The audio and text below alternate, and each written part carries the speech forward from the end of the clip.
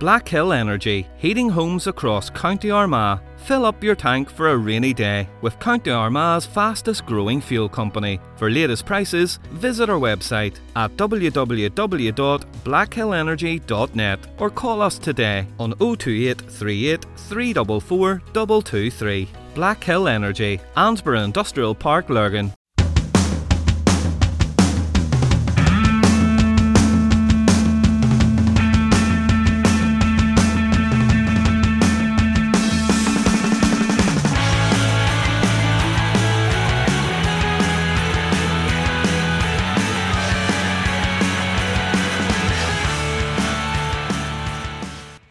Welcome once again to the Eye on the Ball. This is your host Elaine Ingram. The Armagh County footballers were beaten 3-10 to 0-15 by a very strong Roscommon side on Saturday evening behind closed doors at the athletic grounds. And while it was very disappointing for the thousands who watched the game live on RTE, they did get a glimpse of a truly heartwarming sight. With only the players, necessary officials and staff and the media present, it promised to be quiet and a very strange occasion indeed. And it probably would have been, but for the over 3,000 primary school children who made their presence felt with self-portraits surrounding the grounds and on into the tunnel. It was absolutely fantastic to see in person. And I decided that I had to talk to the person involved, who was Hugh Campbell, the performance coach for Armagh. I met him on Monday and he told me all about the initiative and, you know, why it came about and what it meant for all of the children, the players and everybody involved. I also spoke to Armagh City Football Club chairman Aidan Murphy about new signings for the club and the lack of league fixtures so far and the reasons for that.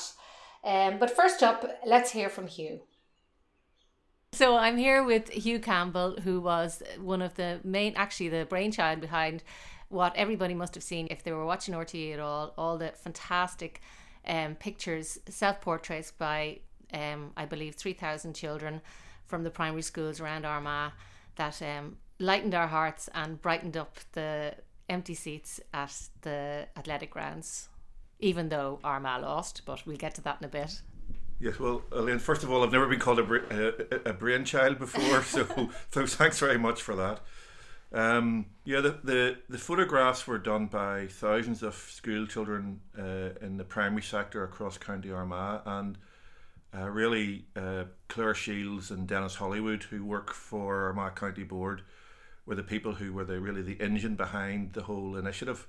The idea, I picked up the idea from watching Major League Baseball about a month ago.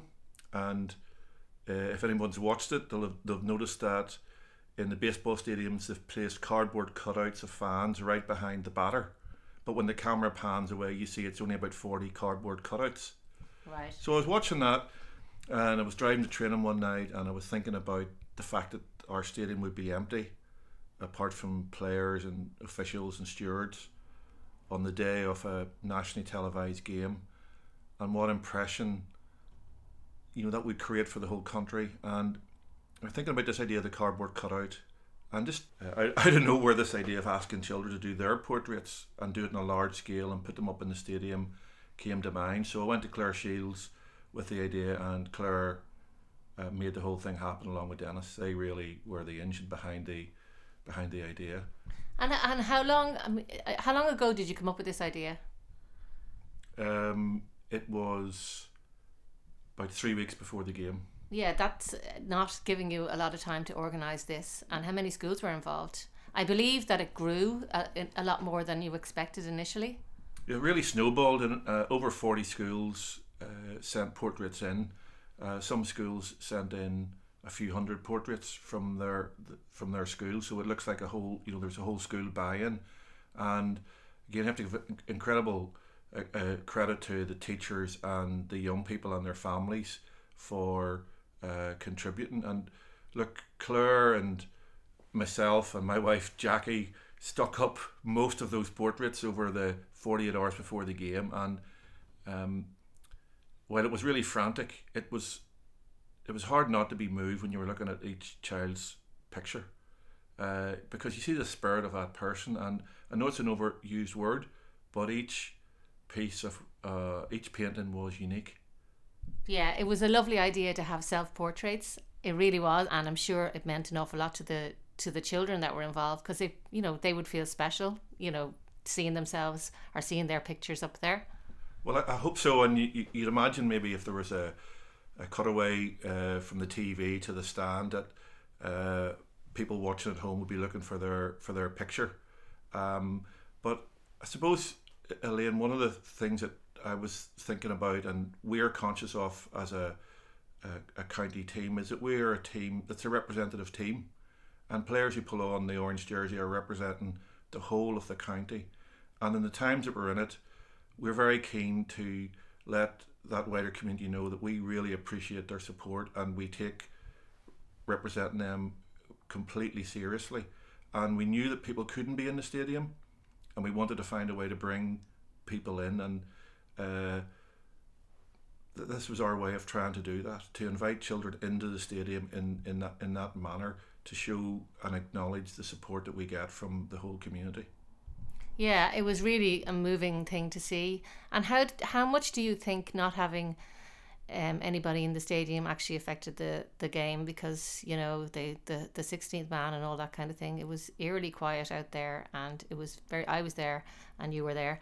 It was strange, especially when the players ran onto the pitch. That was the moment for me that there was just no sound. But they must have looked up and seen all those beautiful pictures, and it must have meant something to them. But apart from that, how do you think it affected the game?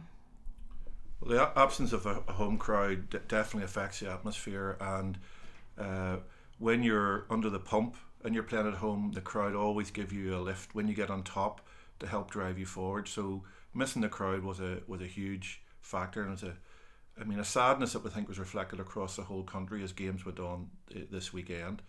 But players were conscious that playing in a nationally televised game is important to be at your best, and these guys they're very experienced. I think on both teams really committed themselves to the match, in the unusual nature of the atmosphere. They were still extremely committed. It was a very competitive game, and I think once the ball is thrown in, that becomes a key focus for the players. Yeah, that's true. I completely. I'm sure they're not aware of what's going on, up there. But yourself, when it comes to the end of the match, when it's like really crunch time, and somebody fires over a brilliant point, and there's a roar from the crowd, it definitely. And Armagh are good at doing this, at like just getting over the line, and and you feel like it's the crowd that brings them over the line at times. That's right, and look, Armagh are known for having brilliant support and brilliant travelling support, and I've been lucky to be involved with the team over the last few years, and I know that no matter where you go to in Ireland, no matter what time of the year, you can be sure that if it's an away game, there'll be as many Armagh supporters there as home supporters wherever you go. So. Of course, they were very badly missed on Saturday night in the stadium, but it is a really strange time, Elaine, for all sportsmen and women up and down the island.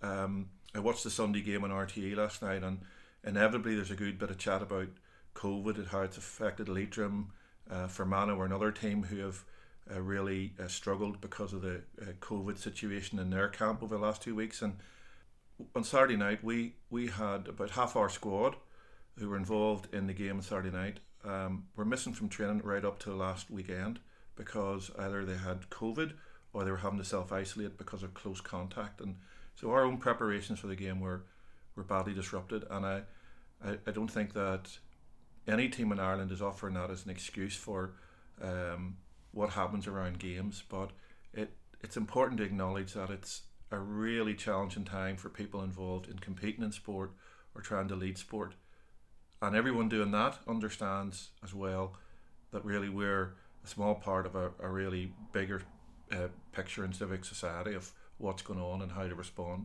to it safely and correctly.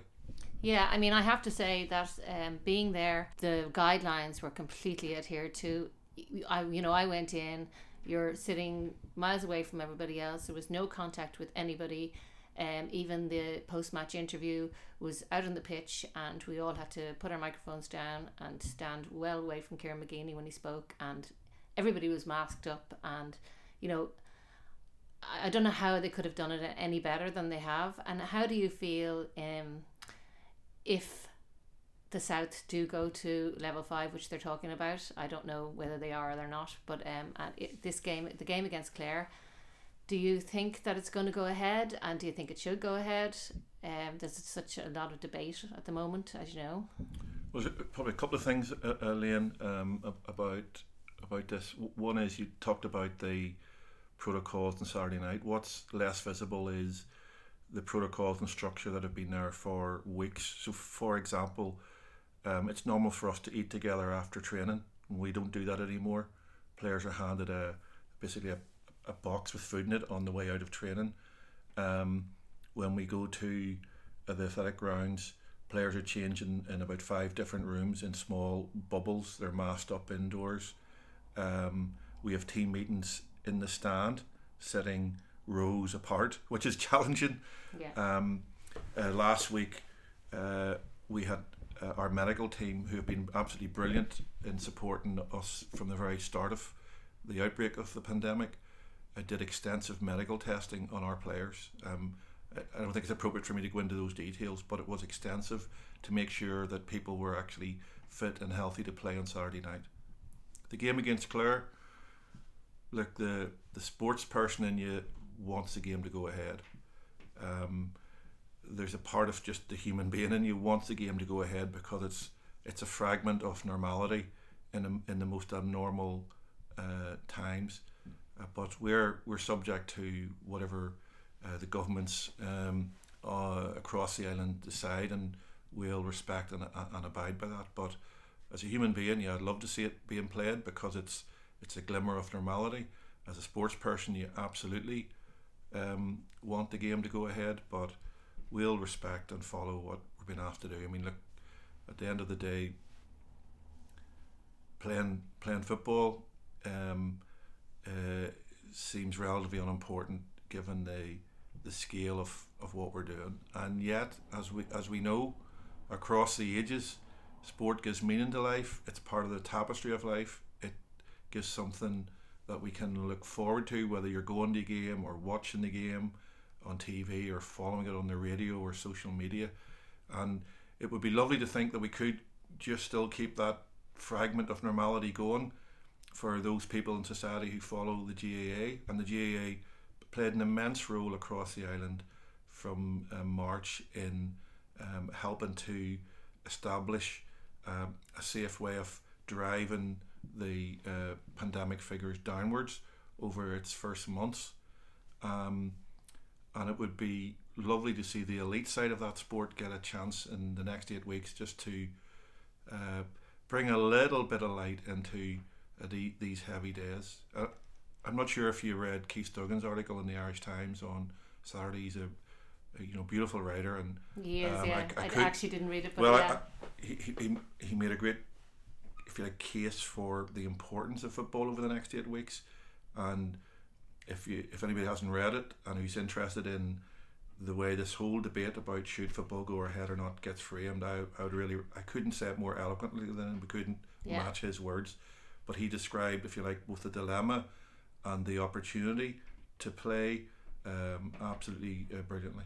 It does give a glimmer of hope to all of us, and there's something to look forward to. And it's just, even if you can't be there, but if the games are being televised and everything else, like, it definitely does make a difference, especially now that we're heading into the dark winter, which is such an unusual time anyway for the championship to be played. But in terms of, there's such a big difference between county and club as well, because I mean, we all know at this stage about the Forkhill, what happened there, but I think the main thing was that people were going out celebrating, as we know as well, that it was after the games. It wasn't actually at the grounds; it was afterwards. But it's not the same for county games, because people are celebrating. If they're watching it on television, they're watching it from their own homes. But even apart from that, even if there were people at the games, they're all dispersing to their own separate villages and towns and everything. It's not congregated in one area. So it's definitely a very, very different thing. County is very, very different to club. You've got you've got more control. I mean, if you look at the number of stewards at the game on Saturday night, it was extensively stewarded, and the irony was they were basically stewarding 2 teams of players, a handful of officials, a handful of journalists, and thousands of children's portraits. Yeah. So it's brilliantly controlled, and I think the players as well really understand their responsibilities. And if you looked at the footage just after the whistle blows of the reaction of the Roscommon team, of how dignified they were and how measured they were in winning a game that basically guaranteed Division 1 football. They were very muted, understated, very respectful. There was a few fist bumps between their own team and between their players and our players, and everybody went off the pitch. It got changed, and Roscommon travelled in 2 buses. But each county has taken this very seriously and managing it very, very well. And what people won't see is how much of that's reflected throughout the week in the way players are trained, the way their medical teams are monitoring health, testing, doing health checks if anyone has had COVID and is trying to come back to play. And I think inter-county teams have been exemplary in the way that they've been trying to manage their players. But obviously, more resources and fewer players than you have in any given club scene. But club football over the summer was also desperately important for people. Yeah. Players and it was just the finals really that were the human nature came out, and that's hard to control. It was really the finals, because I was at plenty of the club games, and they were all, it was all fine. It was. Yeah, I mean, you're right about human nature. Look, is there any of us who haven't at some point, even those of us who have been most stringent in trying to manage this responsibly and follow all the guidelines? I'm wondering, is there anyone who at some moment hasn't let their guard slip? I mean, I don't know, you've gone into a shop and realised you haven't had a mask and had to turn back to the car, or come into the house on an occasion and didn't wash your hands, or you meet a friend that you haven't seen for a while and suddenly you find yourself standing 2 feet away instead of 6 feet away. Yeah. It's human nature that your guard does drop even when you're really vigilant, and then when you then put groups of people into something that is exciting, and some of the county finals were dramatic because they affairs. were historical, as well. Historic wins. Historical for parishes, incredibly close games, and the adrenaline of last minute win in a final can be overwhelm people, and it's regrettable now looking back, but I think I understand why that happened too. Yeah. So back to the portraits now. I'm looking around here. You have paintings all over your home. Your wife, I believe, and your daughter are both painters. So this must have been part of the idea where it came from with you? Yes, probably was. I mean, I'm blessed to be married to a struggling artist and have a daughter who's a struggling artist. They're very talented, and they are very talented. I can attest to that. The house is full of their artwork, so I'm sure that's kind of had some effect on me. And listen, I collect jerseys as a sort of my antidote to the number of paintings in the house, and my girls hate the football jerseys on the walls. They don't think that's particularly artful. So in this house we're blending football jerseys with paintings. It's not and photographs. It's not a bad balance, I suppose. But yeah, probably the idea came from somewhere in there. And funny, my wife who's been a professional artist for 40 years, was helping Claire and I stick paintings up at the weekend, and she said, this is like an art installation. Yeah. This is like an exhibition. And I don't know. I mean, unfortunately, people couldn't go to the ground to see it, and no doubt on TV, the coverage of each picture would have been very fleeting. But I would like to say thank you to all the children, the families, and the teachers who made this happen, because it was extraordinarily beautiful. As I said, the spirit of every child when you looked at the pictures and the written little messages on them that signed them. Just walking around looking at them, they were really so special. individual, and they were just.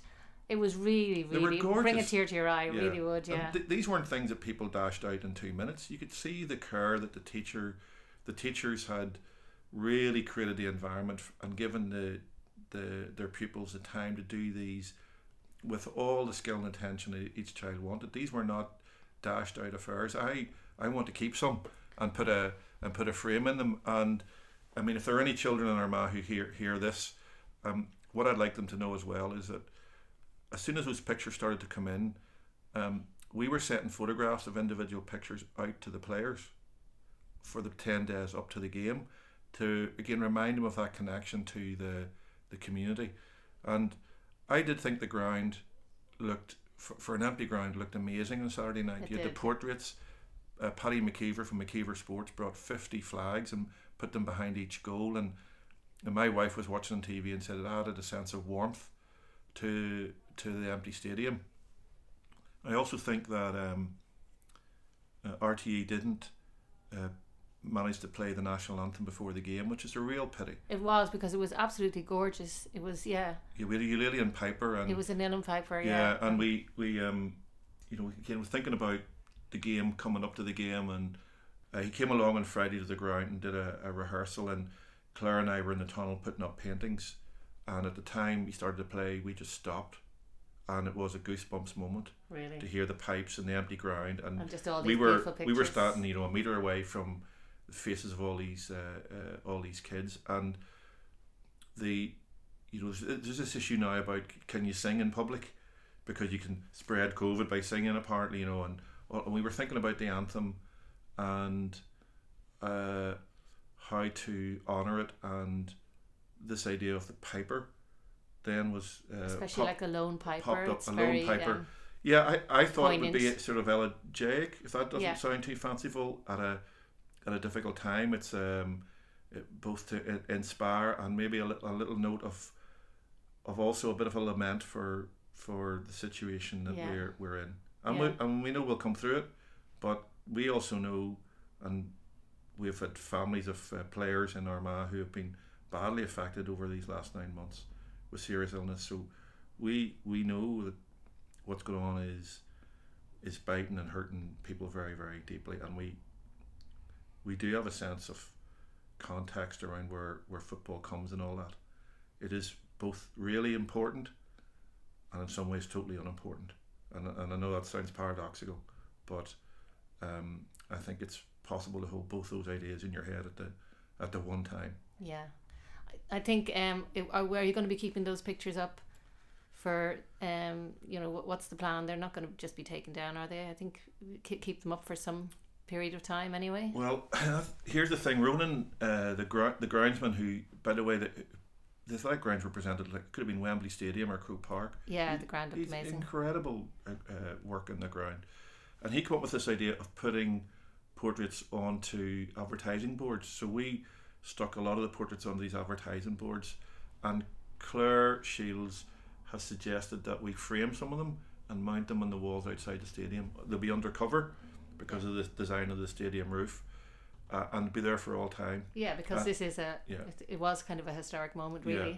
So I hope we're going to be able to preserve a few hundred of them anyway, for posterity, and have them somewhere in the athletic grounds as a reminder of these days. And listen, when you looked at the pictures, and there were the diversity in the portraits was amazing, Elaine. There were an awful lot of black faces among the portraits. There were clearly portraits done by, I would say, kids who were nursery school. So you had the sort of the purple blodgy face with the little eyeballs in the middle, and the arms coming out of the head. Arms coming out of the head, and ears that were bigger than the legs, and all of that. And you range from that to these really sophisticated portraits that were done. I would say they're quite lifelike by maybe children who were P5, 6, 7. So you had all of that kind of diversity represented, and the messages were hopeful messages. Some of the portraits, the children painted themselves with masks on, But every portrait, if you look at every set of eyes, and we looked at thousands of these, in every one, you didn't have to look too hard to see light in the eyes and hope and smiling faces and encouraging words. And that is really uplifting. Yeah. Really uplifting. And we all need that. Yeah. We need to be giving that to each other as part of the support that we all need for the winter that's in front of us. Yeah. And just lastly, are we going to win? Are we going to beat Clare next weekend? Well, if we get to Clare, look, we'll be. If we get to Clare. If we get to Clare, we'll be, and it's a long, long way, as the song says. Yeah. We'll be both as excited. physically and metaphorically. Oh man, we'll be as excited and determined this weekend as we were last weekend, and we were really anticipating the weekend that just gone past. We didn't get the result we wanted. I think we'll have benefited enormously from just players having played a game. We had to cancel challenge matches in the run up to this that would have brought us on a bit. So we'll be very excited this weekend, and results on Sunday fell our way. It's a straight shootout now. It's in our hands, and going into the last game. Do we need to win? We win. We need to win. We don't. A draw won't be good enough. We need Roscommon to win. Are top now. They're that's them. We need to win the game. We need to win. I'm not good at all the permutations. Well, look, our Brian McClelland, our statistician, was updating us all day yesterday about what was happening as results unfolded. We're in a good position. It's a position that if you were asked at the start of the league campaign to take the chance in a final game to be promoted by winning, and if you were offered that, you would have taken it then, and that's what we have now. And we have a fantastic group of players whose spirit has been amazing over these last 6 months in the way that they've kept at it, found ways of keeping going, from the days when you had to train by yourself to the small group days in May, and throughout the time when they went back to their club, the way they kept in touch with each other. They're a great group. They're brilliant fellas. They've been through a lot. Their families have been through a lot, as every family has been in the country. But we're delighted to have the chance this weekend. And look, Clare are in there as well. Yeah. So it's a game where everybody's got skin in it, as they say. And we'd be excited if we can get playing it. We would love to be playing this weekend. Yeah, and hopefully the lads will all bring the images of those. All those 3,000 plus eyes with them that were looking at them on Saturday night. I think when we get further down the road from this, the work of those children will be something that people will never forget. Yeah. Anybody who's around that scene, who was lucky enough to be in the stadium particularly, because TV won't. I mean, when you put 3,000 I was walking pictures, around looking at them, you know, and you really needed to need to be see there. it. Yeah. The players saw it, and they were very aware of it, and none of us will ever forget what the children did, and we're very grateful to them and their schools and their families. We really appreciate it, Elaine. Okay, well, thanks very much for talking to me. No, not at all. As I mentioned earlier, I spoke with the Armagh City Football Club chairman, Aidan Murphy, on the day that further restrictions were put in place.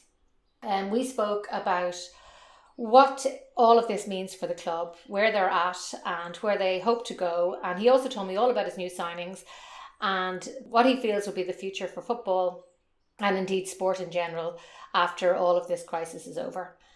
So let's hear what Aidan had to say now. So Aidan, I'm up here in Home Park, and in empty Home Park, which it seems like might be empty for the foreseeable next few weeks anyway, at the very least. Yes, we're here on whatever it is, Wednesday, as it is, Wednesday the 14th of October. Basically, it's a sort of deja vu. We closed down here of all activity on the 13th of March, and then opened up during the summer to some youth training, senior training, etc. As of this moment in time, we're not quite certain as to what the latest regulations that come out today mean for us. I think there's no competitive football for the next month. You were already in a bad enough position as in terms of the league, because the Premier Intermediate fixtures have not even been decided for sure yet because of, well, explain the situation with this appeal for our listeners in case they don't know what was going on. Yes, we're in the third tier of Northern Ireland football, and as such, the Premier Intermediate League, whilst we had COVID to contend with, we also there were two appeals to the IFA. How the season was curtailed last year, and a couple of teams were relegated, so they both took appeals. The one that affected us was PSNI appealed their relegation from the championship above us, and it took from the end of June until last Monday, or this Monday, 2 days ago. So it's only now that is. Why is it taking so long? It seems to be an awful long time for the appeals process. Yes, you would need to ask the IFA that question. I know there was a couple of weeks delay over some problem with an email address, but that still doesn't account for the other 3 months. I know lockdown and virtual meetings are a little bit more difficult than face-to-face hearings, but having said that, it still does seem an extraordinary length of time. So that meant that neither our league or the championship could actually form, and the first meeting of both those is ironically tonight, where we may get some more information as to. It is tonight, but then with the news today, I mean, I think that we currently have only played 3 cup ties. And you've done well. You've won all those 3. We have won all of those, so we're into the quarterfinals of 2 cups. But again, those are going to be affected now by the lockdown, so I don't know when those will take place. So it's all very much up in the air, you know. So it's really difficult from that point of view. Yeah, and how difficult it is for the players now to keep them training, to keep them interested. It must be mentally quite difficult for them. Yeah, we come back as soon as things did ease off and we were allowed to. We came back, followed all the protocols as you can see within the ground. We have. There's signage and everything up here. Social distancing. We have hand sanitizers out whenever there's anything going on, and we have a one-way system in operation. So we followed all the protocols. We found that players wanted to come back to training, so they come back a lot earlier than they would have needed to, based on when we actually were going to start playing competitive football. But they wanted to come back, so that kept them interested. Again, now, whenever we come to the situation where we're now stopped again, so it is very difficult. Yeah, you beat Oxford Sunnyside the other night. Yes, that was last night. Yes, it was a very, very good performance. It was quite comprehensive, really. To be honest, we played very well, and it's then really unfortunate for the players if we find ourselves that we're not going to be playing for a month, because when you're on a roll of wins, you want to stay on. Yeah, I mean, you have momentum, yeah. Yeah, so I mean, if you were losing matches, you probably want a break, but exactly. When you're winning, you want to keep going, so, but... And you have your new signing, Ross Lavery, scoring goals, I believe. Yes, Ross joined us a few weeks ago.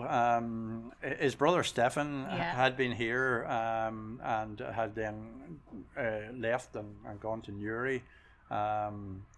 He then came back to us earlier in the close season there, and then I think possibly through him, but his brother had been with Ballymena United, and I think the travelling was just a little bit too much for him. So our manager Shay Campbell spoke to him, and he was interested in what we were doing here, and joined us, and thankfully that's a big signing. Goals. Yeah, it's a good signing for you. We've made a number. Well, we're still quite a young team, and Ross isn't that old either. A lot of teenagers in the squad. and that's how we're trying to develop.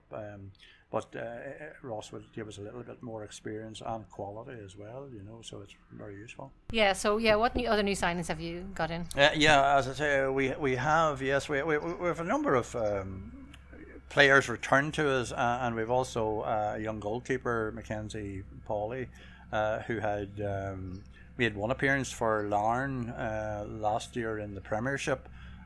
He was anxious to get more game time, and he's come in and done exceedingly well. So he's only 17. As I say, Stefan Lavery rejoined. We also have a young fella called Jordan King, who was with Windmill Stars. Yeah, he was with Windmill. Yeah, so he has joined us and done very well in the matches so far. And again, as I say, Jack Clark, who had been here before, he was the son of his father. Actually played here many years ago. He had played here before and was on the books of Lisburn Distillery before coming back. And just on transfer deadline day on Monday, we signed Mark McConnell, who was with Lagall, and Kevin Hagan, who was with Ballyclare last season. So we have a good. So you've got a good few in there now. Yeah, we have a good squad, and we retained most of the squad from last year, who had done quite well until it was curtailed, Yeah, and this season now, if the league does ever get going, God, but where do you see yourselves, or what teams do you see as your biggest rivals? It's really difficult to say. I think most times you do have an idea. I think Dollingstown, from what we hear, Tobermore could be a decent side. Port Stewart, who were in second place when the league ended last year, again could be up there. So it's quite difficult to say whenever we haven't had any real competitive football, and some of those teams haven't had much competitive football. So it's quite difficult. But certainly we would like to think we're up there competing, and hopefully can get promoted. Yeah. As far as the ground here now is concerned, I know you were ground sharing with Windmill Stars up to last year, and now you have Mindwell are in here. Yeah. How do you come about decisions like that? Obviously it's upkeeping grounds like this. It's expensive business. So having a ground sharing, how does it work? Seem to work well for you? We haven't seen an awful lot of them. They have actually had a number of away league matches, and I think a number of away cup matches, so they've only actually played one league match here.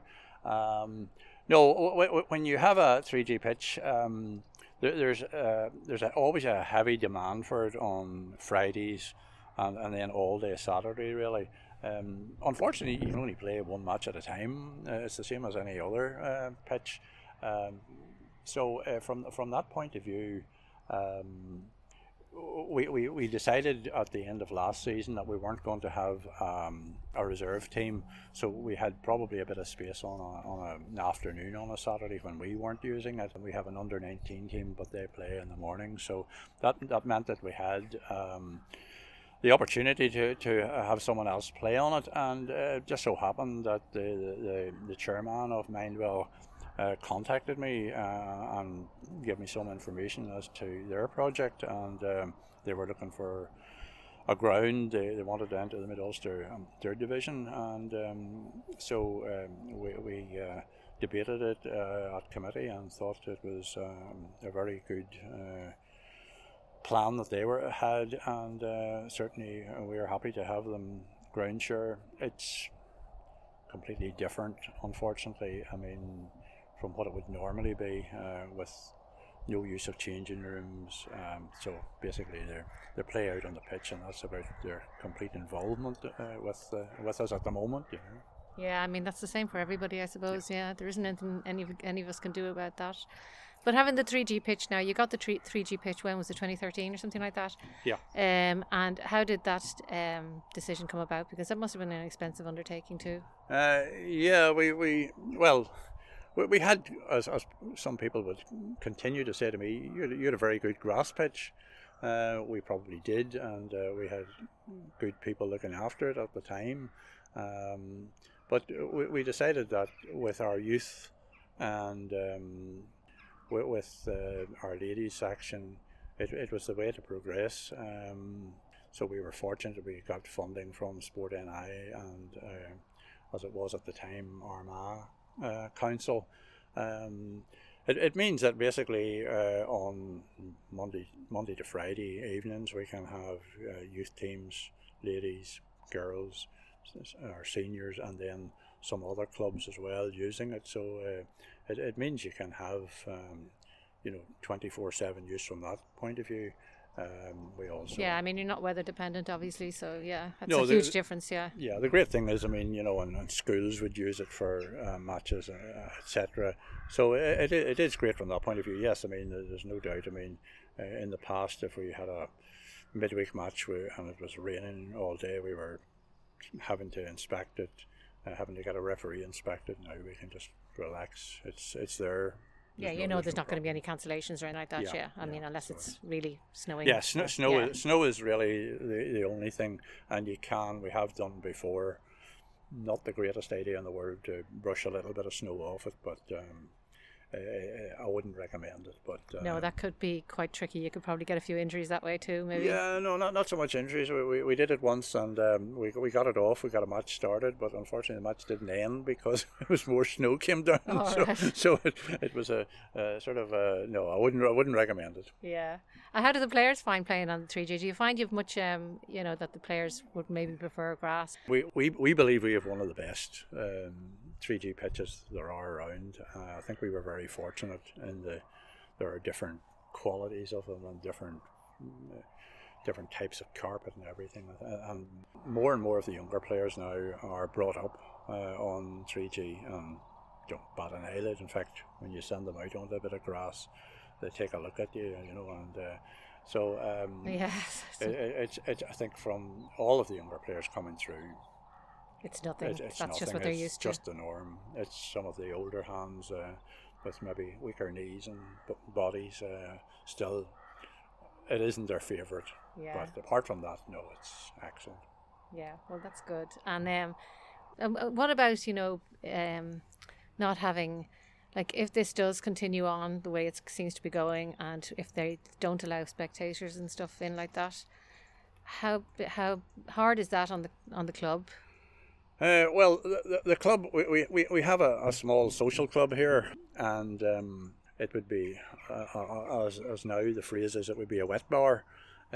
So we closed it again on it was the 6th of March. Hasn't been open since the 6th of March. So really, from that point of view, we have zero income. Yeah, it's the income part as well. Yeah, that must be very, very difficult for all clubs. Yeah, I mean, we have been fortunate. We've got a little bit of sport. We got the Sport NI Hardship Fund, £2,000, and the IFA had a FIFA COVID fund of 2,000, which we also have obtained. But yeah, we have ongoing expenses. We have insurance is currently £4,500 a year. We now would be using our lights a lot more, but no, all of those costs are still there. And yes, if spectators aren't allowed in, that's money at the gate as well. In our league matches, we have 3 officials who would approximately cost probably 1,800. Oh, sorry. £180, 1,800. That would be a wee bit much. I want that job. Yes, so do I. About £180 to £200 per match, So if you weren't able to, we said that at the end of last season. Really, clubs just couldn't afford to pay out those sort of money if no one is coming in through the gate, And so So what do you think the long-term effects of all this is going to have on football in general, not just your club, but any of the clubs? It seems to be a real worry. I think in sport in general, not just football, I think it's going to be very, very difficult. So in general then, your hopes for the season is just to actually get the season, just to get it played? Never mind, aiming for promotion. I suppose you're not even thinking that far ahead at this stage. Yeah, it's a matter of getting it started in earnest, but whenever we come to the point that we were thinking from here on we're going to be getting into our league campaign, and then we have a lockdown for another month, if that's what it is from our point of view. It's going to be very difficult, because then, okay, we get started again, but what happens beyond that? So decisions have to be made, and couldn't be made until that appeal was out of the way as to how many matches we actually attempt to play within our league. The original plan would have been 27, but that will probably be reduced. And the longer the start date of our league is put off, then the more difficult it is to put in a reasonable number of matches between then and the end of May, whenever the season would normally end, you know. So I've been involved recently in trying to formulate rules to accommodate what might happen if the season that we've just started is curtailed. Okay. So that we have some sort of contingency. Yeah, so we have it down in black and white before we kick a ball, because at least it makes it a little bit clearer as to, you know, you're going to be promoted if X happens, you know you're going to be relegated if Y happens, and you know it's not going to be perfect, but yeah, it's an attempt to. So are you involved in the board for doing that? Yeah, well, I'm on the NIFL board as a representative of the PIL. So, yes, so I have been involved in that. I've been involved in more meetings since March than I probably have been in most of my life. Yeah, I can imagine. I can well imagine. Anyway, well, thanks very much for talking to me, Aidan, and I just hope that things return to some sort of normalcy and we get at least some games going. But I think it's incumbent as well on, you know, the governing body and Sport NI and the executive to assist probably clubs, sports clubs in general. I mean, to ensure that they are in existence whenever all this does come to an end, because it will, as we said earlier, it will be exceedingly difficult, you know, for many clubs just to stay in business, you know. You have to realise where your top players come from.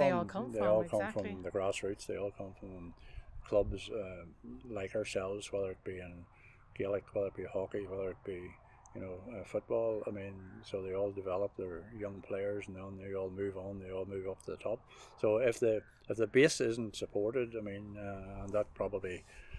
It's probably up to government, both at level here and across the water, to support that. Yeah. Okay. All right. Thanks very much for talking to me, Aidan. Thank you very much. I hope you enjoyed this episode of The Eye on the Ball. If so, subscribe to our podcast and to Armagh Eye. If you've any suggestions about what you'd like to hear or any comments at all, feel free to send us a message or leave a comment. And I hope you'll join me next time for The Eye on the Ball.